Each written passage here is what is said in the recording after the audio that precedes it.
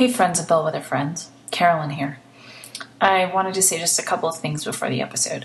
First, we talk about 2 TV shows that are fairly recent, and a few things might be considered spoilers. Second, we wanted to provide a trigger warning.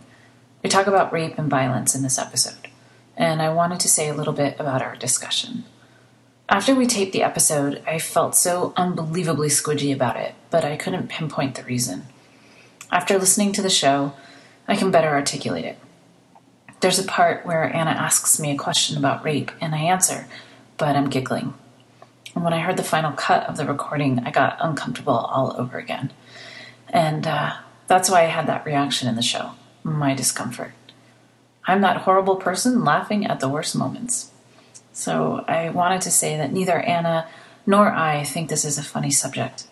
It's awful and it's complicated, and so many of us react so differently when faced with something so startlingly wrong.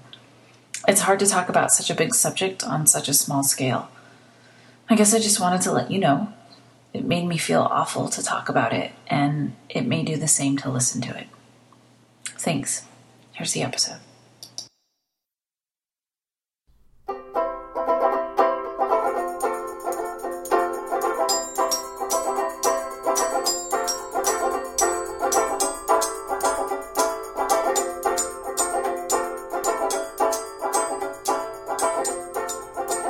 All right, welcome to Bellwether Friends, definitely not the first podcast, featuring a discussion on pop culture and why we think you should like what we like. You should trust us because we're librarians. Every couple of weeks, Anna and I will get together with some non-alcoholic beverage for her and wine for me and chat about a couple of pop culture topics, what we think and how we feel. We'll end the show with our current obsessions. And who are we? I'm Carolyn, a librarian living in Chicago who watches way too much TV. And I'm Anna, a librarian in Western Massachusetts. That's it right now. You're like, that's it. That sums it up. So, speaking of TV, that's what we're going to talk about today. Yeah, we haven't talked about, specific current things very much. It's mostly been a swamp of nostalgia. Yeah. So which is fine. It's great and wonderful, but both of us were kind of feeling like we wanted to talk about something specific. Something right now or now-ish. Ish, yeah. So, both of us took a TV show that one of us has seen all of, and the other one has seen some of. And so each of us is gonna take that show and run with it. So, Anna, what is your show? Okay, so I watched all of Unbreakable Kimmy, Schmidt, which was released all at once on Netflix a couple months ago, I guess. Yeah. And it was a show developed by Tina Fey and Robert Carlock. And I guess they pitched it to NBC, and NBC was like, great. And then NBC was like, no. And they sent it to Netflix, and Netflix is happy, and they ordered a second season. Oh, cool. So this is good because there are a lot of cliffhangers in the first season finale. Where you're like, well, where is this going to go? So we basically watched it over a few days. Okay, yeah. This is the closest I've come to binging in a while. Nice. Now, how many episodes are there? There are 13 episodes, and it's a comedy, so it's not a long commitment. Yeah, it's 22 minutes an episode. Basically, yeah. And the premise is that Kimmy Schmidt is a woman who is 29 and has been trapped in a bunker for 15 years.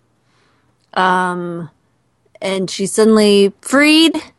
And she goes to New York for the talk show circuit, and she decides to stay there.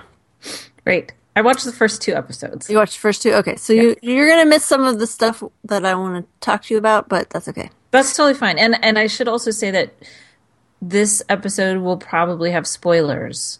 Yes, I was thinking that as I went out the door this morning. Yeah. We should issue a general spoiler alert. Yeah, so I'm not going to say too much that's specific, I think. I don't want to spoil it too much, but yeah, I won't either. There might be inadvertent spoilers. Exactly. So if you don't want to hear about these shows, just fast forward to the end. The end. Spoiler alert over. So it's Ellie Kemper, who was in The Office, and Titus Burgess, who is her super gay roommate.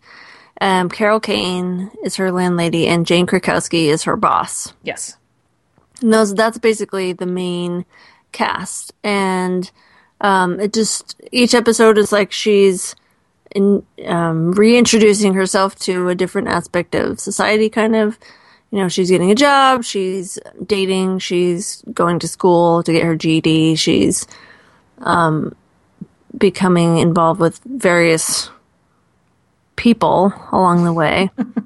And toward the end of the season, she kind of ends up back where she was bunkered.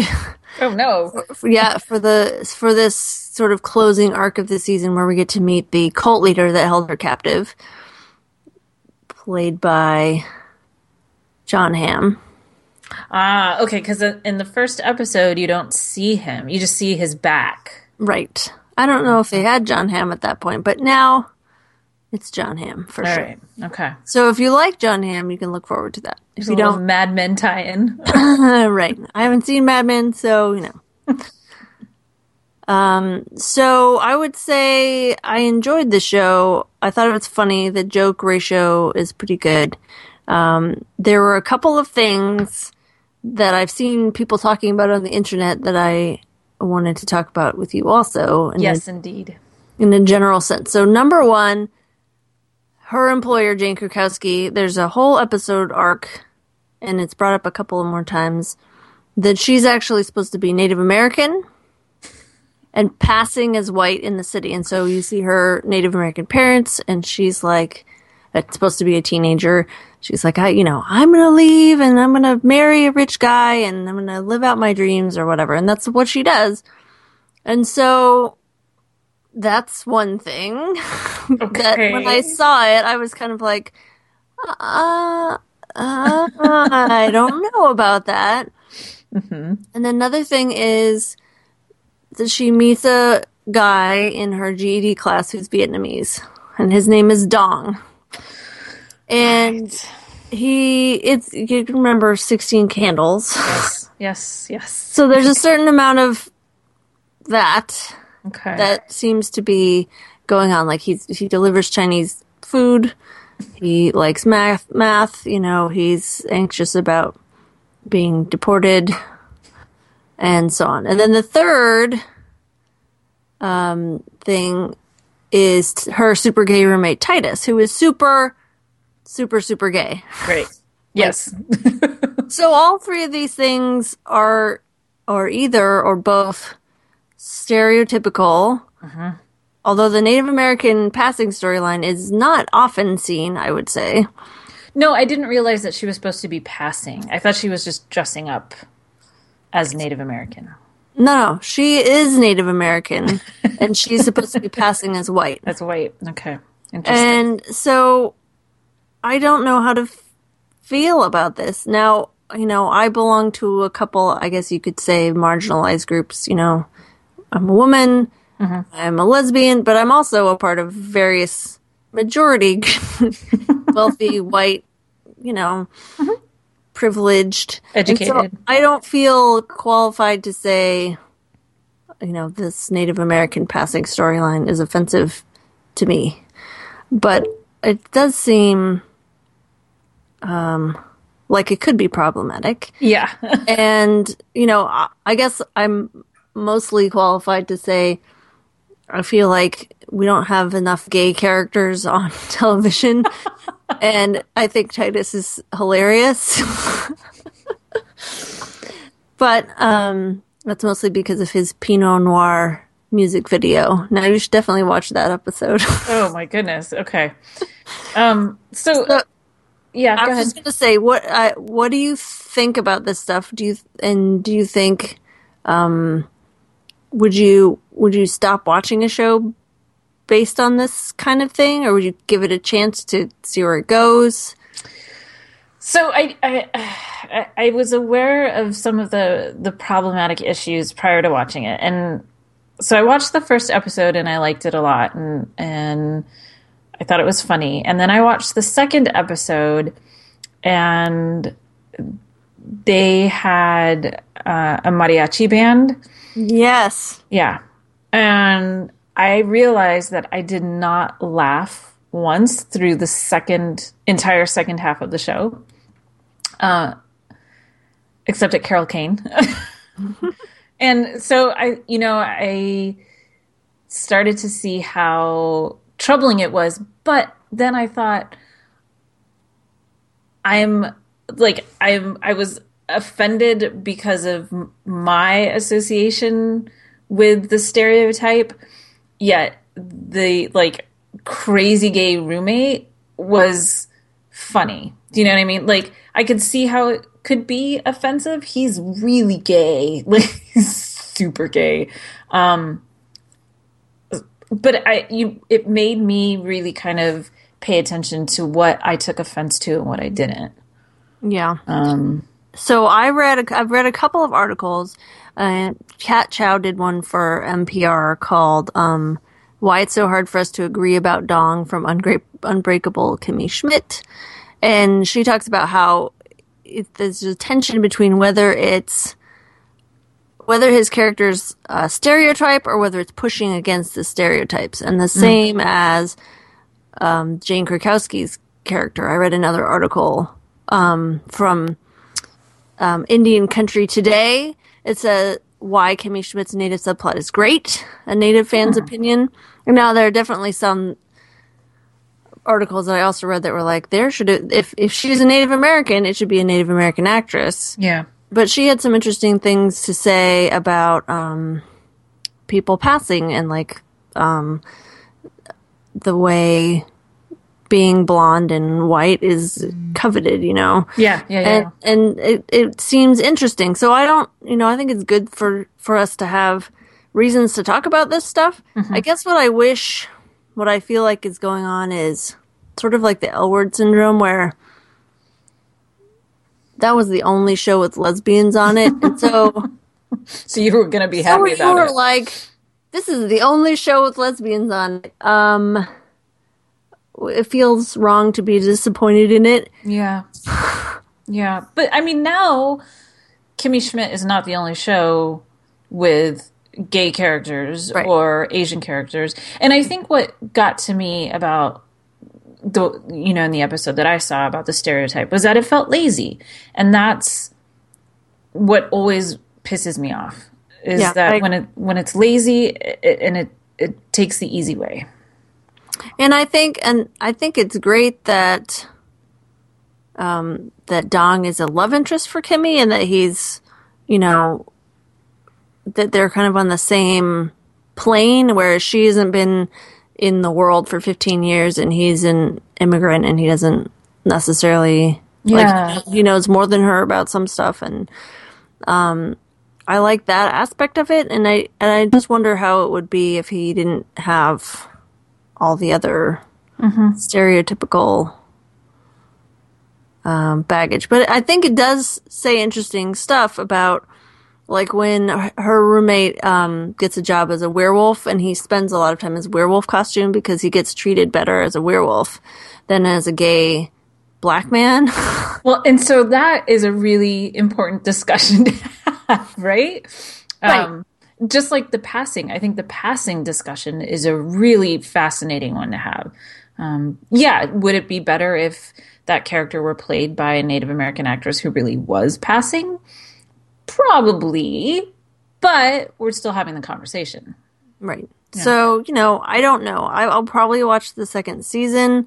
I'm curious as to where everything picks up. Mm-hmm. But I think, it's not without its problems, I guess. What do you think of Ellie Kemper? I thought she was great in this role. Like, it requires sort of relentless optimism with a steely undercurrent. Yeah. Like, the way she's written, it's like she does these asides, like, there was weird sex stuff in the bunker. Or, she gets really invested in, like, extracting people from situations that she feels are keeping them trapped, or because you can see like her trying to work through this stuff. And I also see how the plot device of keeping her. You remember that movie with Alicia Silverstone? What's it called? Clueless? No, not that one. Where they were like, I think it was, or maybe it was Brendan Fraser, or was it both?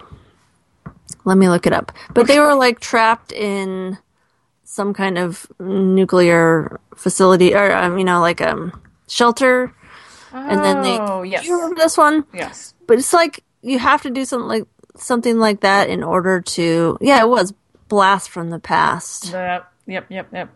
A naive man who comes out into the world after being in a nuclear fallout shelter for 35 years. So that storytelling trope, or whatever you want to call, where you can use a naive person to examine things that are weird and stupid about our current society. Yeah. Is useful, I think, but in a few years it's probably going to be super dated. And it'll be like, what does that joke even mean? I don't know. Right. So it seems very of the moment, and it seems very niche. Like Netflix is a good place for it, rather than NBC. Yeah, I agree. So I read something else really interesting, and right now it's all just kind of rumor and gossip, but I guess Martin Short plays a dermatologist. Oh my God, yes. Yeah, and who bears a striking resemblance to a real-life dermatologist, Dr. Brandt, who just committed suicide. Oh no. And there were stories today that he had seen Kimmy Schmidt and was very upset about the way he was portrayed. Oh. So, and I mean, it's just one of those things where you read it and you're like, oh, okay, could be anything, you don't know. But I just thought how fascinating that something so small like this show, it's 22 minutes on Netflix. You have to have internet access to see it, has made these ripples. It says, dermatologist, quote, devastated by Unbreakable Kimmy Schmidt parody found dead. Well. Yeah, they kind of put it right there in the headline. Okay. Yeah. And then, and that got me thinking, like, how must the people working on the show feel with that sort of accusation? Because that's what it feels like, is... You killed him. Yeah, I don't know. That's another interesting discussion. And does the show continue after this? I don't know. I mean, is the show really? I don't know if you can call the show responsible for this. Do you know what I mean? Like, does the show bear any responsibility? It's a celebrity. I mean, it's a parody. You're allowed to parody people. Absolutely. And there's no definitive proof that watching the show was the ultimate cause. No one knows for sure. So, and in some ways, it actually feels irresponsible to put that in the headline. Yeah. So yeah, so I thought it was interesting the way this little show is just kind of making very big waves. Well, mostly what it does to me is I get the theme song stuck in my head. And then I can't get it out. Yeah, I can see that. All right. Well, so did you have anything else? I think that's all. I'm just still thinking about it, which. We stopped watching it. We finished it like a month ago, and I'm still thinking about it. So I think that is good. I prefer culture that I'm still thinking about rather than like a movie where I go and then as soon as I leave the theater, I can't remember anything about it. Absolutely, and I think you can still be thinking about something and not have liked it necessarily. Not have come away from it and been like, "That was great." but just the fact that you continue to think on it and things remind you of it, I think that's the mark of something really interesting. Yeah. Absolutely. All right, so lay it on me then. All right, so mine is Outlander. Outlander. Have you watched any? I have watched 3 episodes now. Go on. I read the book 5 years ago or 6-some years ago. Yeah. I remember almost nothing. Okay, good. I listened to the Worst Bestsellers episode about it, and they mostly were concerned, or whatever you want to call it, about the number of herbs and the gay panic, which I remember. Oh, yeah. Not liking when I read it. There's super gay panic, and there's also rape.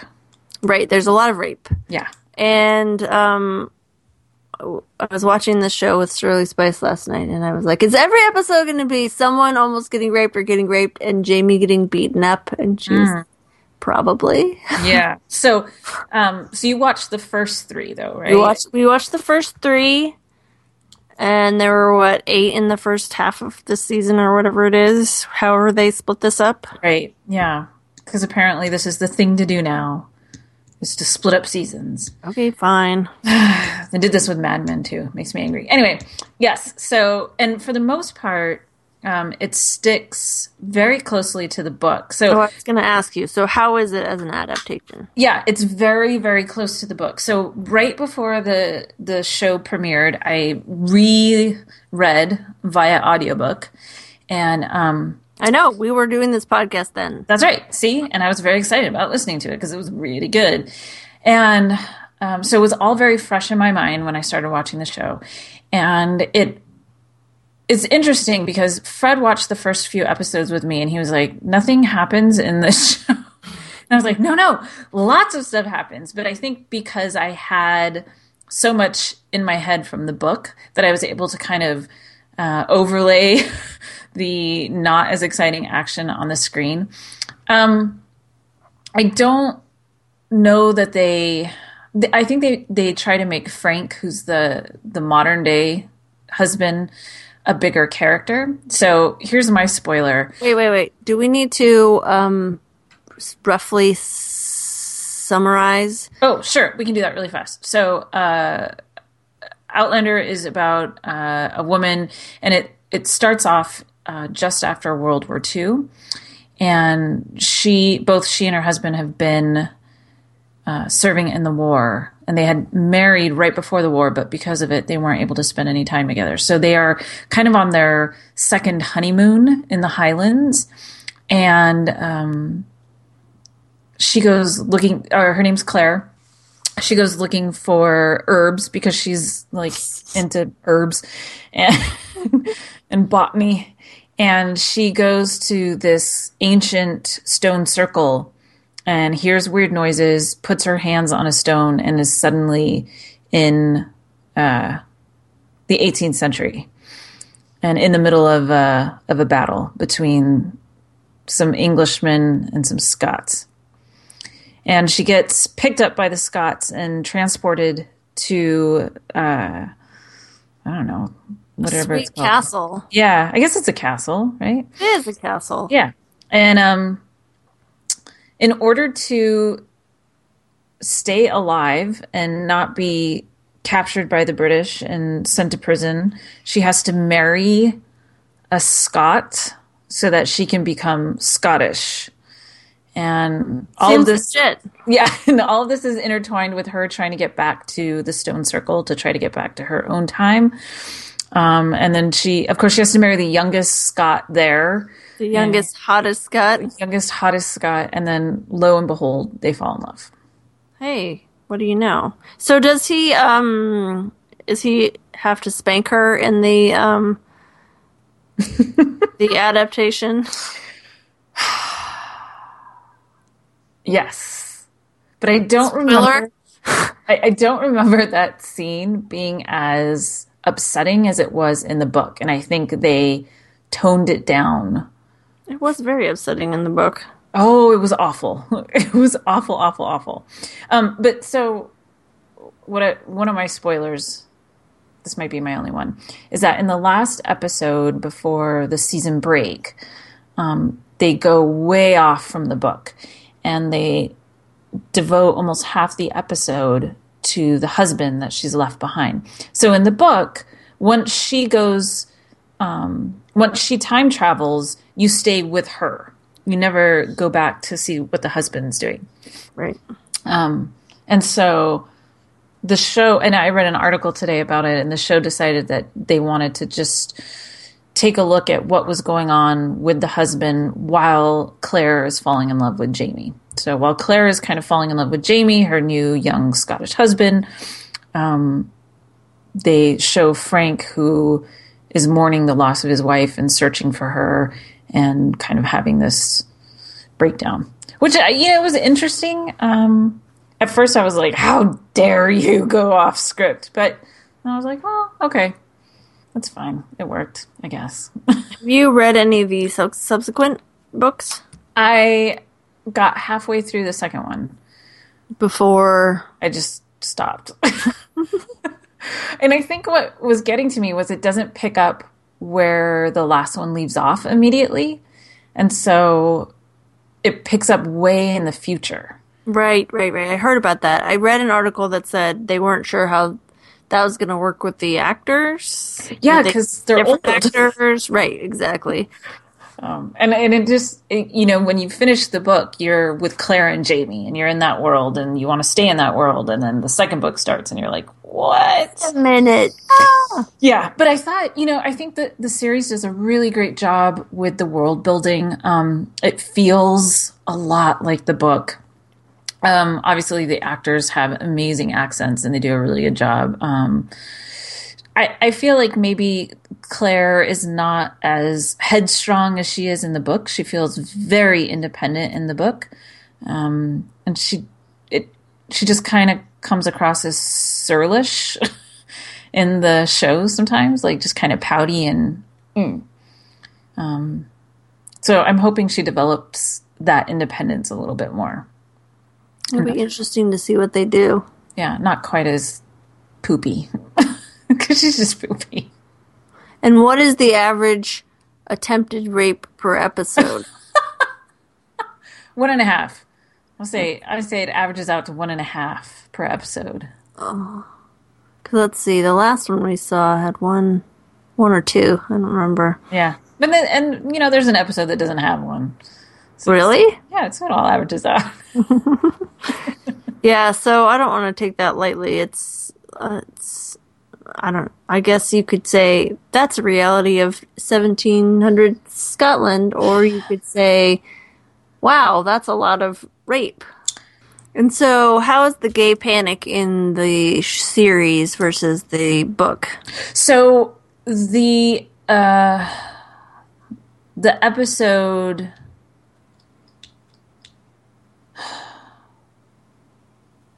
So the character...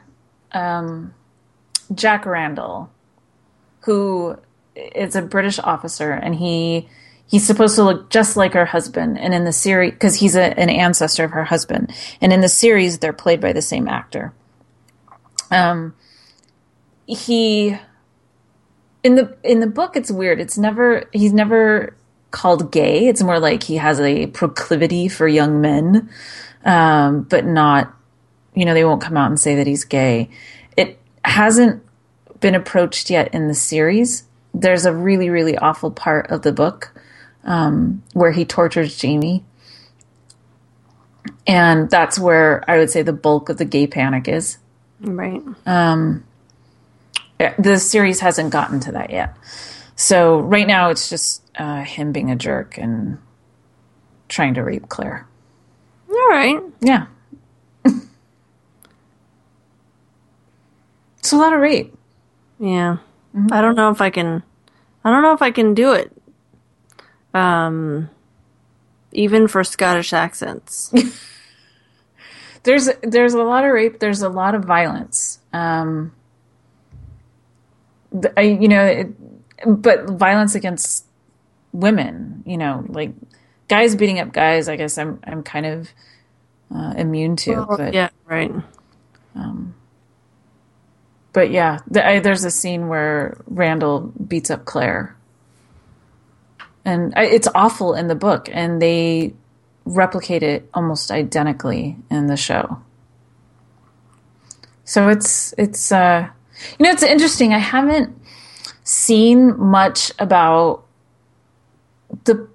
that level of problem with the show. So like we talked about how there are a bunch of articles talking about how Kimmy Schmidt was problematic, but there hasn't been a lot, or at least I haven't seen a lot in the stuff that in the sites that I frequent or in links that people post about Outlander.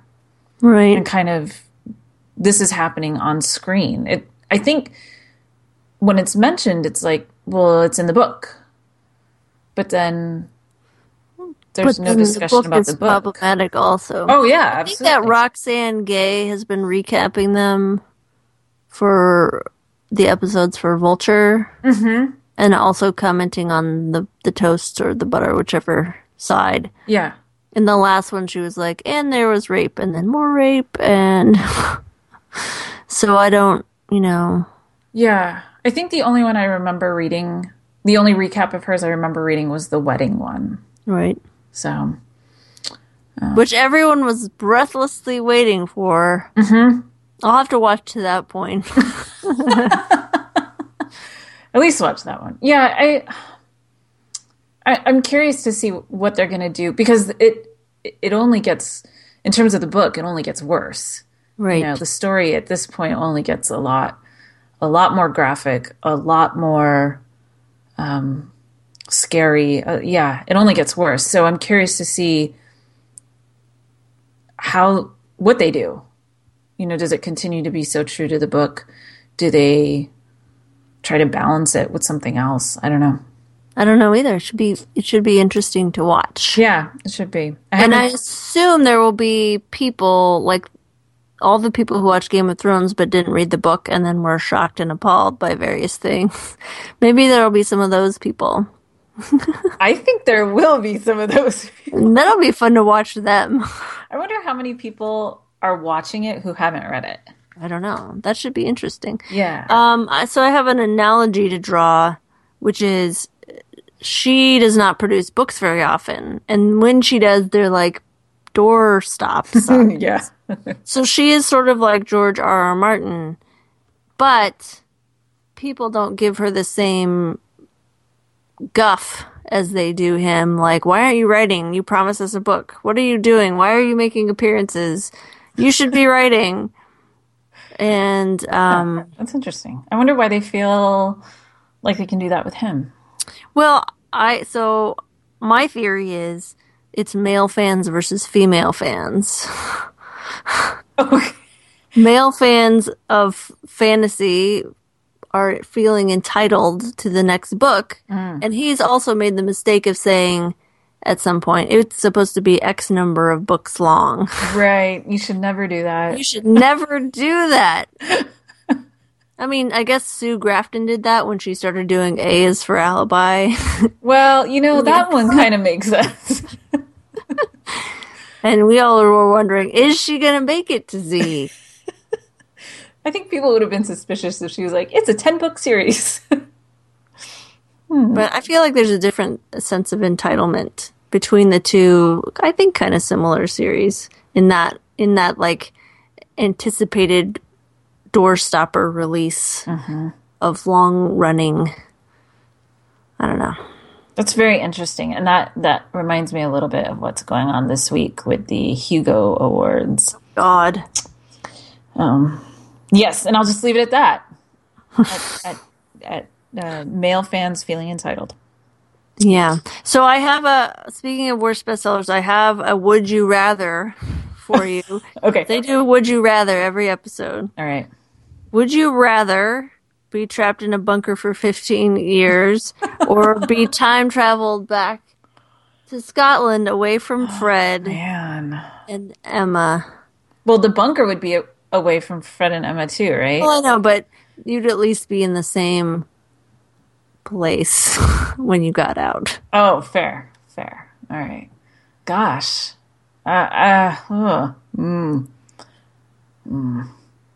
I'd probably go with The Bunker. All right. Yeah, how about you? I think I'd probably go with The Bunker also, even though it seems terrible. I know. I feel like I'm betraying some sort of I'm not librarian sure I code. would be very good at living in 18th century Scotland. Well, this is what I was thinking. Also, but I'm not sure that the I don't know bunker... anything about herbs. I don't know that the bunker would offer any more pleasant sleeping and bathing arrangements, but... No, probably not. But Kimmy was stuck with a bunch of women, so... I feel like I could do that too. Oh, that was the other stereotype, was that one of the women was Mexican, and of course she was a maid. Well, she is revealed to be... Something else? very savvy. Okay. Well, at least say that at okay. least. In the first 2 episodes, and it was just like, oh, okay. All right, So anyway, I'm not sure we're super recommending either of these series, but so everything's problematic. if you want something to talk about, yeah. let's talk about the outcome of our poll. Oh, right. So a few weeks ago, we put up a poll on our blog asking you if you wanted to do a kind of a group bellwether watch of a movie. And we gave you 2 choices, Coming to America or It, the miniseries. And the listeners have chosen... Drumroll. They chose Coming to America by an overwhelming margin. So that is available on Netflix. And we will, by the time this podcast airs, have decided when we will do our shared internet watching of Coming to America. Yes. Yeah, sounds good. And we will also tell you about it. We will just decide and keep it to ourselves. We'll let you know. So, and I wanted to, I'm going to change gears completely, but I have a little bit of a rant this week. Oh, okay. I'll just sit back. So, my rant this week is songs or music that I like being used in commercials. And so I used to be really, really upset about it until I thought, well, it's a really good way for new bands to get exposure and make some money, and, that's fine. But I heard, so I don't know if you're familiar with True Romance, the movie with Christian Slater and Patricia Arquette. I heard of it. Okay, so from the 90s, from a while ago, but the score is done by Hans Zimmer. Oh, I love Hans Zimmer. And it's one of my, most favorite movie scores. Actually, it's called You're So Cool, which I think is kind of lame, but whatever. But it's so pretty and it's so much fun, and it's always being used in commercials. And it really pisses me off because the last time it was used in a commercial, it was a really cheap beer. And this time it was used in a commercial. I saw it last night for a Samsung television. And it makes me really, really angry because then suddenly it feels like it cheapens the song that I like. I'm sorry. So that's my rant. That sounds really hard. First world problems. Oh my God. Yeah. Hi. All right. Musical obsessions. What's your music obsession this week? Okay, well, this is complicated. Okay. So, I had vacation last week. Yeah. And we went on a road trip and I started to play the license plate game where you try to see all the license plates from different states that you can and keep track. Yes. And apparently a side effect of the license plate game is that every time you see California, you think of Katy Perry's California Girls. And not any of the other California songs that exist. No, it has to be that song. Mm-hmm. Yep. So, actually, as soon as you said California, I started singing it in my head. So I'm sorry, but that is the recurring theme. Wow. All right. So I actually have two, because it's been 2 weeks since we last talked about it. Oh, sorry. So, is that girls with the GURLS? Anyway, carry on. I'm not sure. So the first one, last week's, it's called Running in Circles. The song is called Running in Circles, and the band is Pop Etc., but it's ETC. And I love it because it's a mishmash of like every 80s song ever. Ooh, I like that. It's awesome. And this week I am really liking Our Own House by Mr. Wives, which is all one word, Mr. Wives. And my favorite part is the chorus because there are horns, and I'm a sucker for horns. I love horns. That's what she said.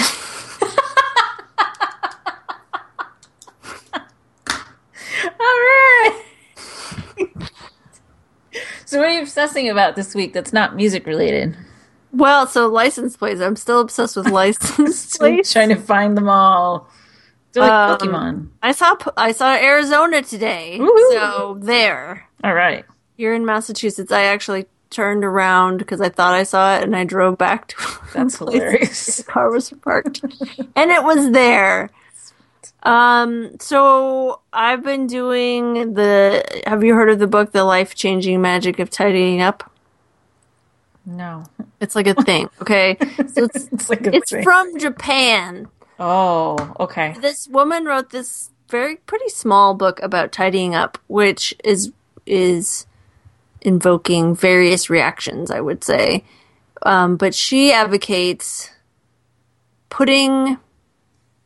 basically, she says that doing a little bit at a time is not helping you because it's just going to reaccumulate. And so what you need to do is like do everything, and then you can maintain perfection once you've achieved it. Oh no, that's too much pressure. So she advocates putting everything that belongs together someplace where you can see it all, like spreading all of your books out on the floor so that you can organize them and get rid of what you want to get rid of, or pack up what you need to pack up.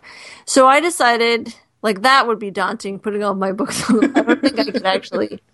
I don't know how I could possibly do that. I would have to do it by genre or something. But taking this idea, I have 2 bathrooms in my house. I gathered everything in both the bathrooms, and I put it on my kitchen floor. Oh. And I saw where I had somehow acquired like 5 tubes of toothpaste, and I put them all together. So now I know I don't need to buy toothpaste, you know? Oh, okay. And like I realized I had 2 things of body wash that were not from your company.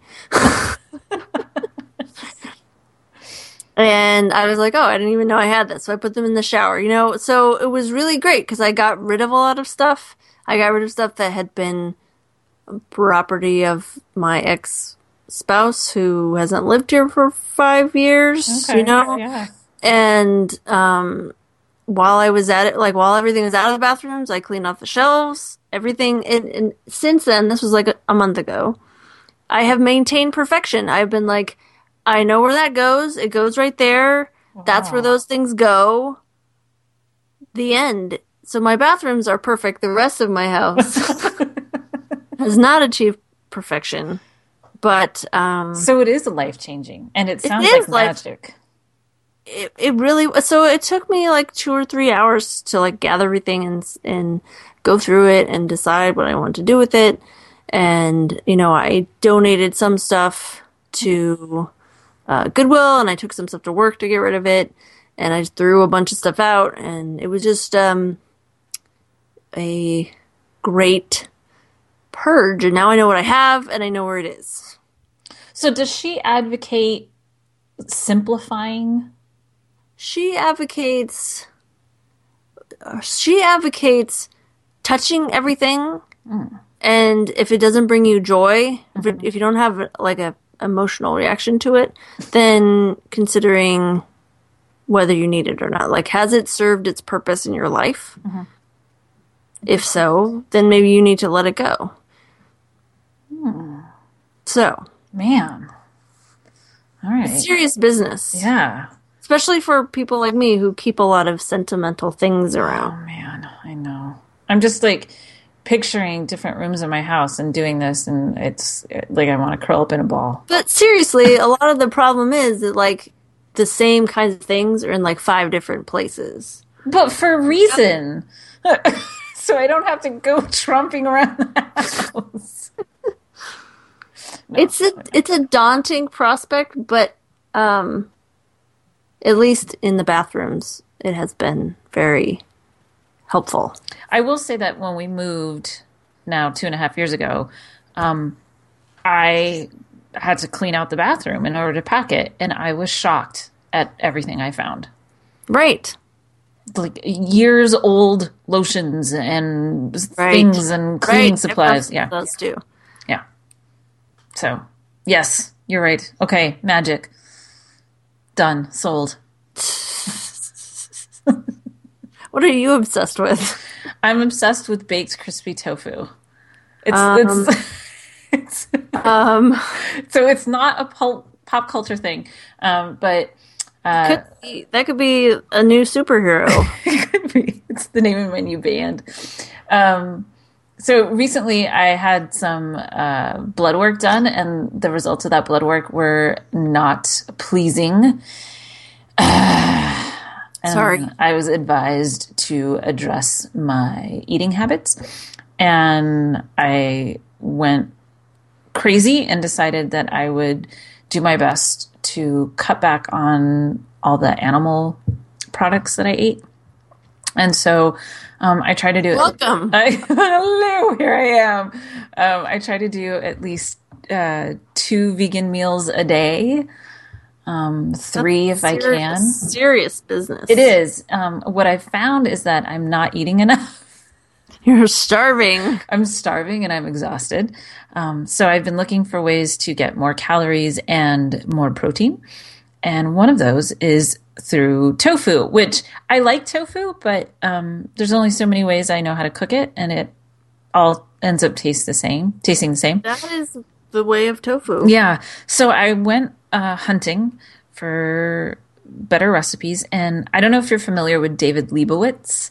Nope. He's a cookbook author and food blogger, and he lives in Paris, or at least he did when I was reading his blog. I'm not sure if he still does. And I mainly knew him because he makes amazing chocolate desserts.